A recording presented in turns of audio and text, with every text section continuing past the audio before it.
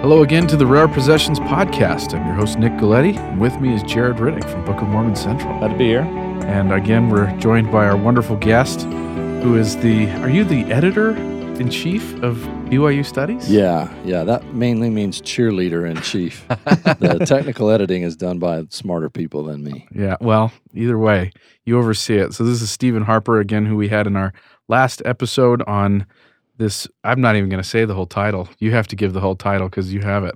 It's really long. An interesting account of several remarkable visions and of the late discovery of ancient American records by O. Pratt, minister of the gospel. All right, so we're going to continue with part 2. And to kind of set that up, we're going to delve into some essays that were written by Oliver Cowdery that were tapped to as a source for this. Elder Pratt, goes back to Oliver Cowdery's 8 letters that were written to W.W. Phelps and published in the Messenger and Advocate. The years escape me. 1835 mainly. 1835. We'll turn to Brother Harper for some background on that. We hope to be featured doing a full series on these letters and in future episodes. Yeah, I hope I can do them justice. I don't have a whole lot nice to say about them because I want every bit of information I can get from Oliver Cowdery. And he has this ponderous style where he keeps promising me he's going to tell me stuff and then doesn't. And so they're frustrating letters for me to read. And they are full of really great stuff, wonderful stuff that we don't have anywhere else. He talks at great detail about Joseph Smith's attitude and thought process as he went to the hill where the plates were buried for the first time. And that's a terrific picture we get from Oliver. So I don't mean to be completely critical of him. He gives us enough information that we can understand Joseph's thinking then there in terms of the treasure-seeking subculture that he's part of. And we can see how Joseph grows out of that under Moroni's tutelage, right? It's not surprising that at the time he thinks that all he has to do is have courage and appease the guardian spirit of the treasure and he can get it, right? He's understanding this in terms of the world he's been living in. And Moroni takes the job of mentoring him into the role of a prophet, a seer, revelator of the Book of Mormon. But it takes a few years to get that job done. And one of the best windows we have into that is Oliver Cowdery's letters. He's really great as well on the restoration of priesthood, right, by John the Baptist. There's a footnote at the end of Joseph's history in the Pearl of Great Price where we've got an excerpt from one of Oliver's letters. I love that's like one of the little-known treasures of Scripture right there. Wonderful stuff, but again, really ultra-wordy, right? Joseph Smith can say in 100 words what it takes 500 for Reminds Oliver me to of say. Tom Clancy a little bit. A little bit. So I love Oliver's letters. They're rich sources of info. They give us a lot of scriptural passages that Moroni taught to Joseph Smith. It's hard to know sometimes what to do with this stuff. How does Oliver know what he knows is a crucial question that historians want to ask. And he only can know these things from Joseph Smith. So how reliable is that transmission of knowledge? It's hard to triangulate Oliver's claims sometimes. There are sometimes other sources. Orson Pratt's interesting account, for example, is another source that we can sometimes use to triangulate. So is Joseph's mother's memoir, Joseph Knight's autobiography. So sometimes we can gain confidence in Oliver's letters by comparing them to what Joseph and others have said. Sometimes he's the only source we have of things. So we want to be a little careful how we use them. His letters, in my judgment, have been misused or sort of made to say more than they can actually bear about Book of Mormon geography. Certainly Orson's interesting account does a similar thing. He gets into great detail, mapping out the geography of the Book of Mormon, going well beyond what he knew or what anybody could know, what we know still today. He really is setting out a complete, bold, hemispheric vision of the Book of Mormon. Right. And that was actually the vision I was taught when I was younger. I remember being taught it was the Near-Neck land is the Panama, and it was bigger than the Roman Empire. It, right? Yeah, I assumed it. Do we want to go into a little bit more detail there? The Jaredites were in North America. Yeah, he has the Jaredites landing on the eastern seaboard and settling North America and completely depriving it of lumber, he says, which I don't think I can't think of the term actually. What's That's a lot of lumber. a lot of lumber? What's the field of science that studies plants? Lumberology. Botany. And college botanists might disagree with that with the age of forests, but he says that the North American forests are repopulated by the migrating Nephites. Interesting. The Nephites land from the Pacific. Dendrochronology. Yeah, dendrochronology. Yeah, so it was recently a paper in Interpreter, I believe, Oh, that dealt with that, specifically with volcanic eruptions and how we could use that to date that. But yeah, he has the Nephites landing in South America on the west coast, which he would later say to be Chile specifically. So yeah, he establishes this bold vision that he would continue to elaborate on as he continued on as in his service as an apostle. Well, one of the great sources for this document is the Joseph Smith Papers Project. Mhm. And I do believe that they talk about how the geography played into later, I guess, discussions from Orson Pratt on his evolving views of geography. So Mhm. what he's writing here is clearly just what he knew at the time, Mhm. what he understood at the time, I should say. Yeah, and it's really fun to see the evolution of his views as he continued through his service. Yeah. And there's a few fun things in here. I'm very fond of Joseph hiding the plates in a barrel of beans as he Yes. goes to his father-in-law's. I fondly remember the old seminary video where they portrayed that. Yeah. Yep. I delighted in that little with- detail. Yeah, with of course the classical acting of that film department in the 1950s and 60s. No offense to any of them who may be listening, but yeah, there's just he does a great summary of the Book of Mormon in here, largely dependent on an earlier tract by his brother Parley. That's the best part of my judgment. It's a fantastic, fast-paced Yeah, a summary of the power of the Book of Mormon, right? The redemption story of the Book of Mormon. It's his best work. Yeah. It's great. And I got to love that it's like a 30-something page tract. Like, I don't know that we'd ever get anybody to read 30 pages as a tract Our nowadays. attention spans have faded. It's very unfortunate. Yeah. All right, well, let's go into part 2 then, a reading of part 2, and stay tuned for part 3, where we'll go into the last little bit of this tract that goes over what we might call principles of the articles of faith, and Or proto-articles. yeah, kind of how that maybe seeded a little bit that whole Wentworth letter. But stay tuned. Thank you very much for listening. We'll see you later.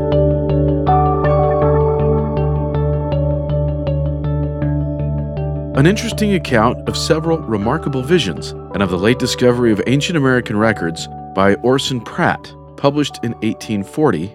This is part 2 of 3. Although many more instructions were given by the mouth of the angel to Mr. Smith, which we do not write in this book, yet the most important items are contained in the foregoing relation.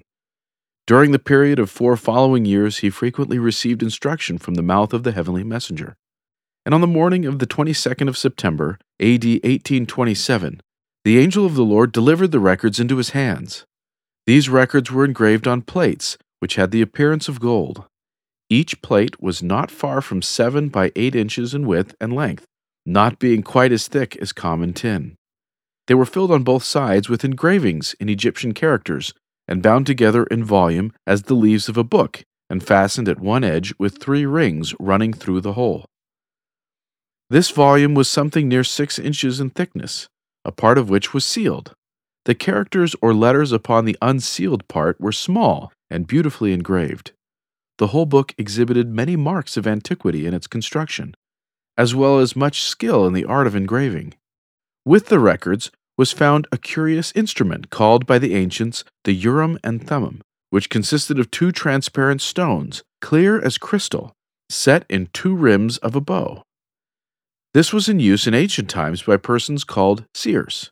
It was an instrument by the use of which they received revelation of things distant, or of things past or future. In the meantime, the inhabitants of that vicinity, having been informed that Mr. Smith had seen heavenly visions, and that he had discovered sacred records, began to ridicule and mock at those things. And after having obtained those sacred things, while proceeding home through the wilderness and fields, he was waylaid by 2 ruffians, who had secreted themselves for the purpose of robbing him of those records. One of them struck him with a club before he perceived them, but being a strong man, and large in stature, with great exertion, he cleared himself from them and ran towards home. being closely pursued until he came near his father's house, when his pursuers, for fear of being detected, turned and fled the other way. Soon the news of his discoveries spread abroad throughout all those parts. False reports, misrepresentations, and base slanders flew as if upon the wings of the wind in every direction.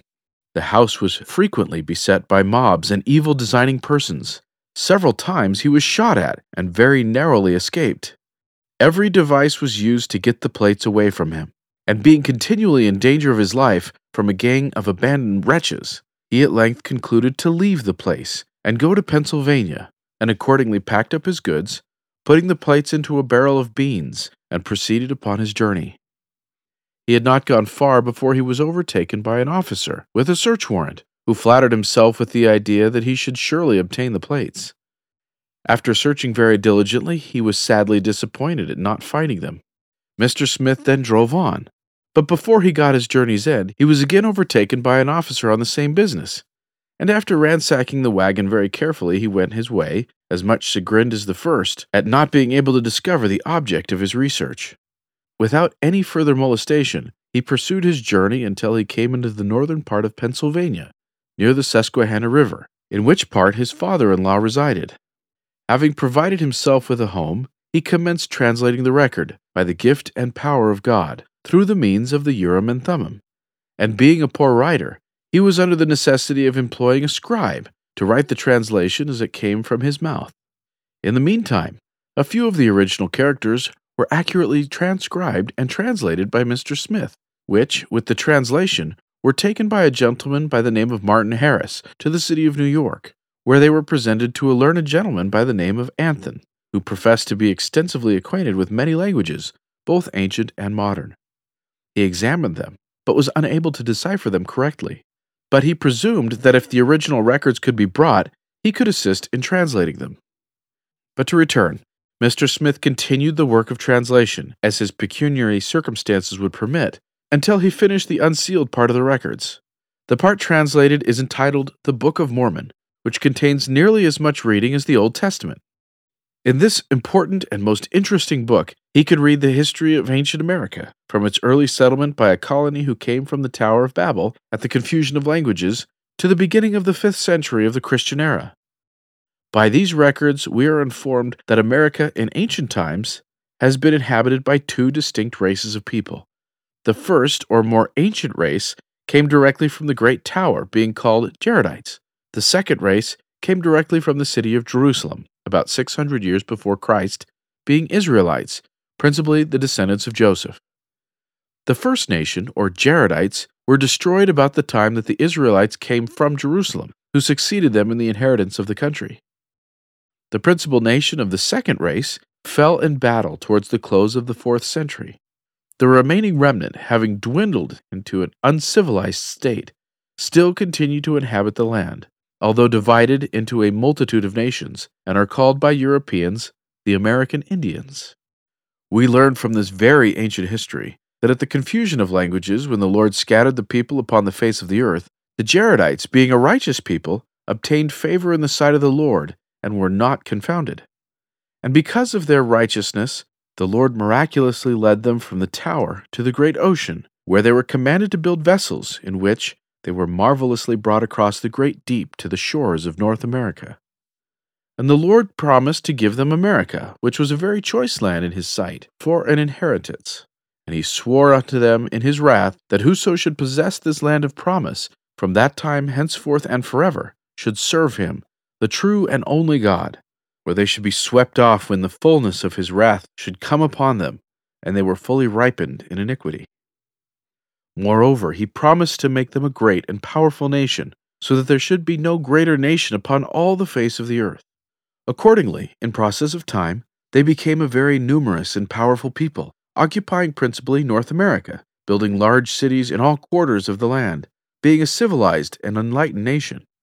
Agriculture and machinery were carried on to a great extent. Commercial and manufacturing businesses flourished on every hand. Yet, in consequence of wickedness, they were often visited with terrible judgments. Many prophets were raised up among them from generation to generation, who testified against the wickedness of the people, and prophesied of judgments and calamities which awaited them, if they did not repent, etc. Sometimes they were visited by pestilence and plagues, sometimes by famine and war, until at length, having occupied the land some 15 or 1600 years, their wickedness became so great that the Lord threatened by the mouth of his prophets to utterly destroy them from the face of the land. But they gave no heed to these warnings. Therefore the word of the Lord was fulfilled, and they were entirely destroyed, leaving their houses, their cities, and their land desolate. And their sacred records also, which were kept on gold plates, were left by one of their last prophets, whose name was Ether, in such a situation that they were discovered by the remnant of Joseph, who soon afterwards were brought from Jerusalem to inherit the land. This remnant of Joseph were also led in a miraculous manner from Jerusalem in the first year of the reign of Zedekiah, king of Judah. They were first led to the eastern borders of the Red Sea.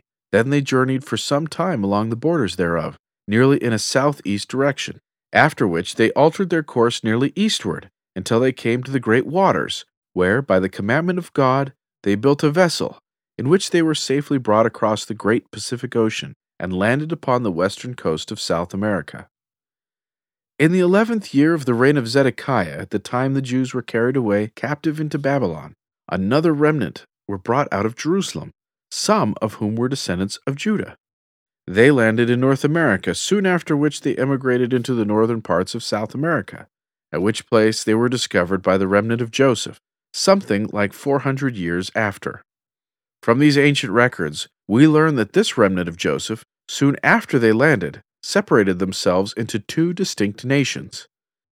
This division was caused by a certain portion of them being greatly persecuted because of their righteousness by the remainder. The persecuted nation emigrated towards the northern parts of South America, leaving the wicked nation in possession of the middle and southern parts of the same. The former were called Nephites, being led by a prophet whose name was Nephi. The latter were called Lamanites, being led by a very wicked man whose name was Laman. The Nephites had in their possession a copy of the Holy Scriptures, vis-a-vis the 5 books of Moses, and the prophecies of the holy prophets down to Jeremiah, in whose days they left Jerusalem. These scriptures were engraved on plates of brass, in the Egyptian language. They themselves also made plates soon after their landing, on which they began to engrave their own history, prophecies, visions, and revelations. All these sacred records were kept by holy and righteous men, who were inspired by the Holy Ghost, and were carefully preserved and handed down from generation to generation. And the Lord gave unto them the whole continent for a land of promise, and he promised that they and their children after them should inherit it on condition of their obedience to his commandments. But if they were disobedient, they should be cut off from his presence. And the Nephites began to prosper in the land according to their righteousness, and they multiplied and spread forth to the east and west and north, building large villages and cities and synagogues and temples, together with forts and towers and fortifications, to defend themselves against their enemies. And they cultivated the earth and raised various kinds of grain in abundance. They also raised numerous flocks of domestic animals, and became a very wealthy people, having in abundance gold, silver, copper, tin, iron, etc. Arts and sciences flourished to a great extent. Various kinds of machinery were in use. Cloths of various kinds were manufactured.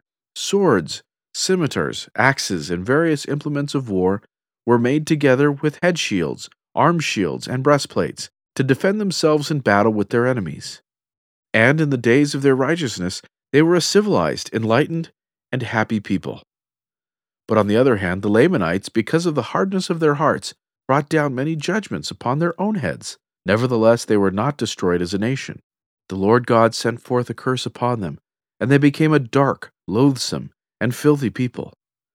Before their rebellion, they were white and exceedingly fair like the Nephites, but the Lord God cursed them in their complexions, and they were changed to a dark color, and they became a wild, savage, and ferocious people, being great enemies to the Nephites, whom they sought by every means to destroy, and many times came against them with their numerous hosts to battle, but were repulsed by the Nephites and driven back to their own possessions, not, however, generally speaking, without great loss on both sides.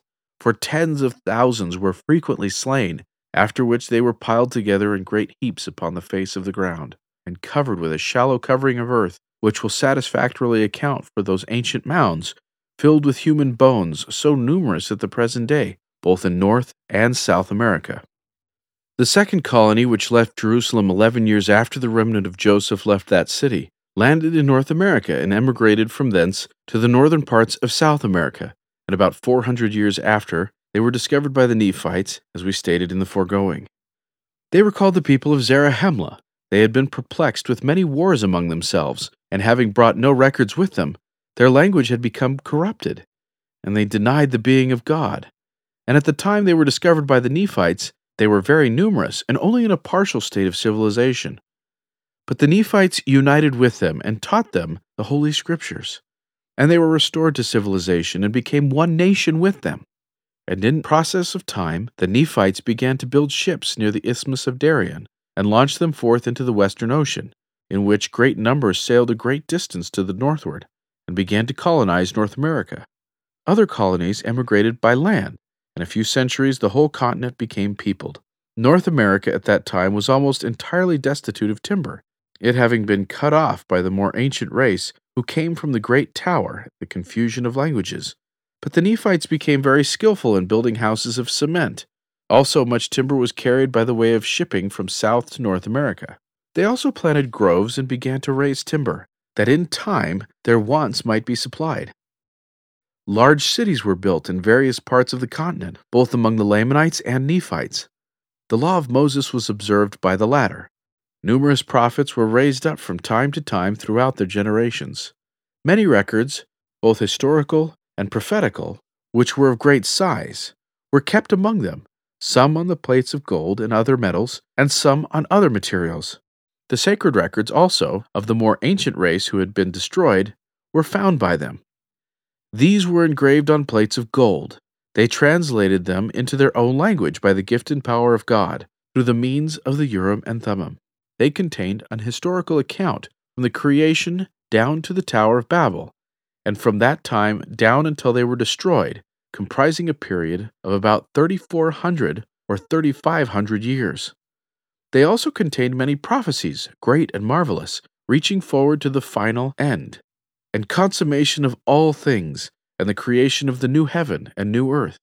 The prophets also among the Nephites prophesied of great things. They opened the secrets of futurity, and saw the coming of Messiah in the flesh, and prophesied of the blessings to come upon their descendants in the latter times, and made known the history of unborn generations, and unfolded the grand events of ages to come, and viewed the power and glory and majesty of Messiah's second advent, and beheld the establishment of the kingdom of peace, and gazed upon the glories of the day of righteousness, and saw creation redeemed from the curse, and all the righteous filled with songs of everlasting joy.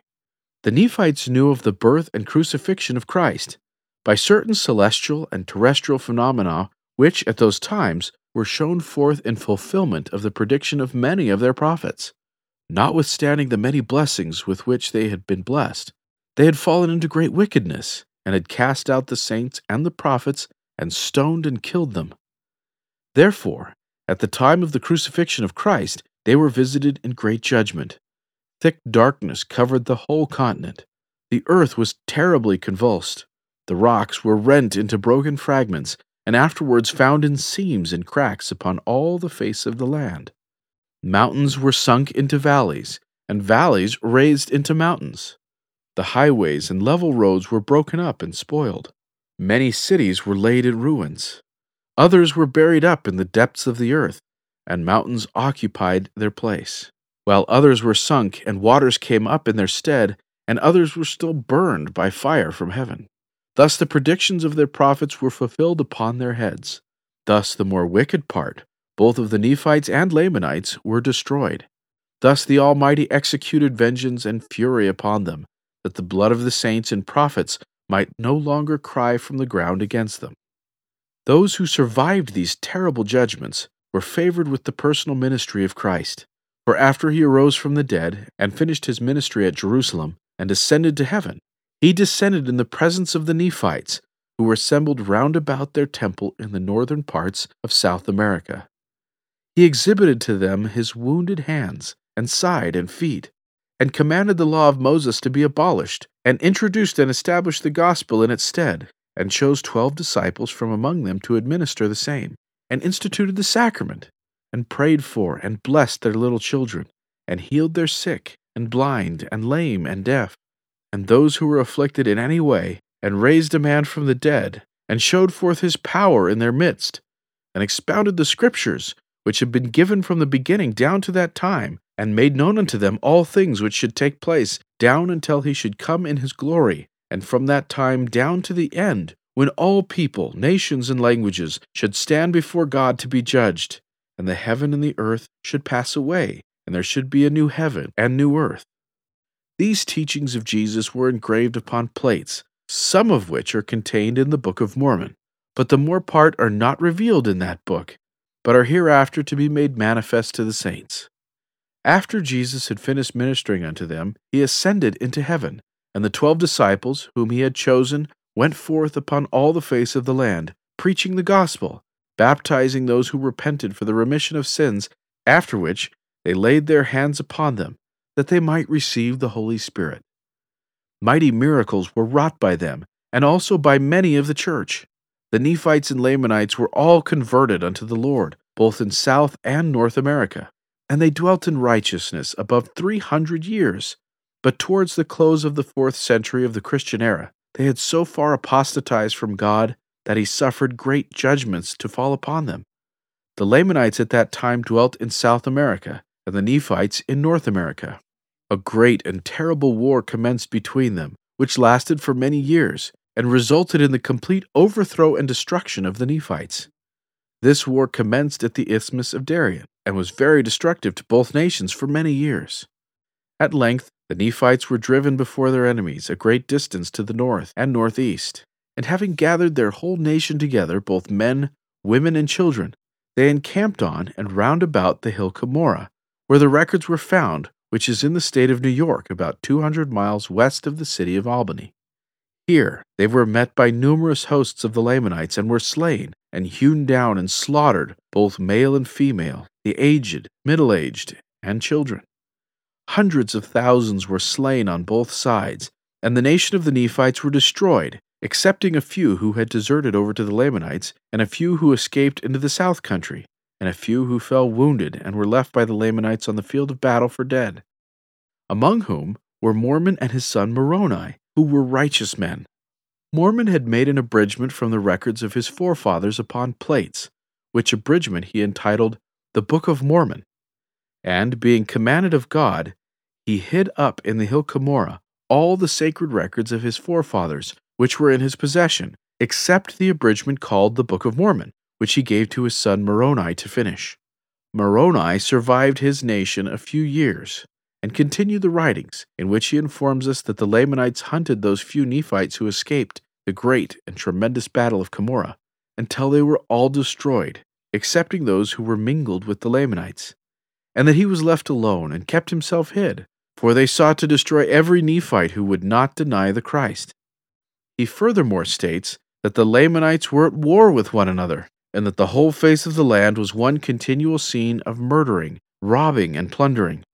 He continued the history until the 420th year of the Christian era, when, by the commandment of God, he hid up the records in the hill Cumorah, where they remained concealed until, by the ministry of an angel, they were discovered to Mr. Smith, who, by the gift and power of God, translated them into the English language by the means of the Urim and Thummim, as stated in the foregoing. Thank you for listening to an interesting account of several remarkable visions and of the late discovery of ancient American records by Orson Pratt. This has been part 2 of 3. Please stay subscribed for the final in this 3-part series with our guest, Stephen Harper. Thank you for listening to the Rare Possessions podcast by Book of Mormon Central.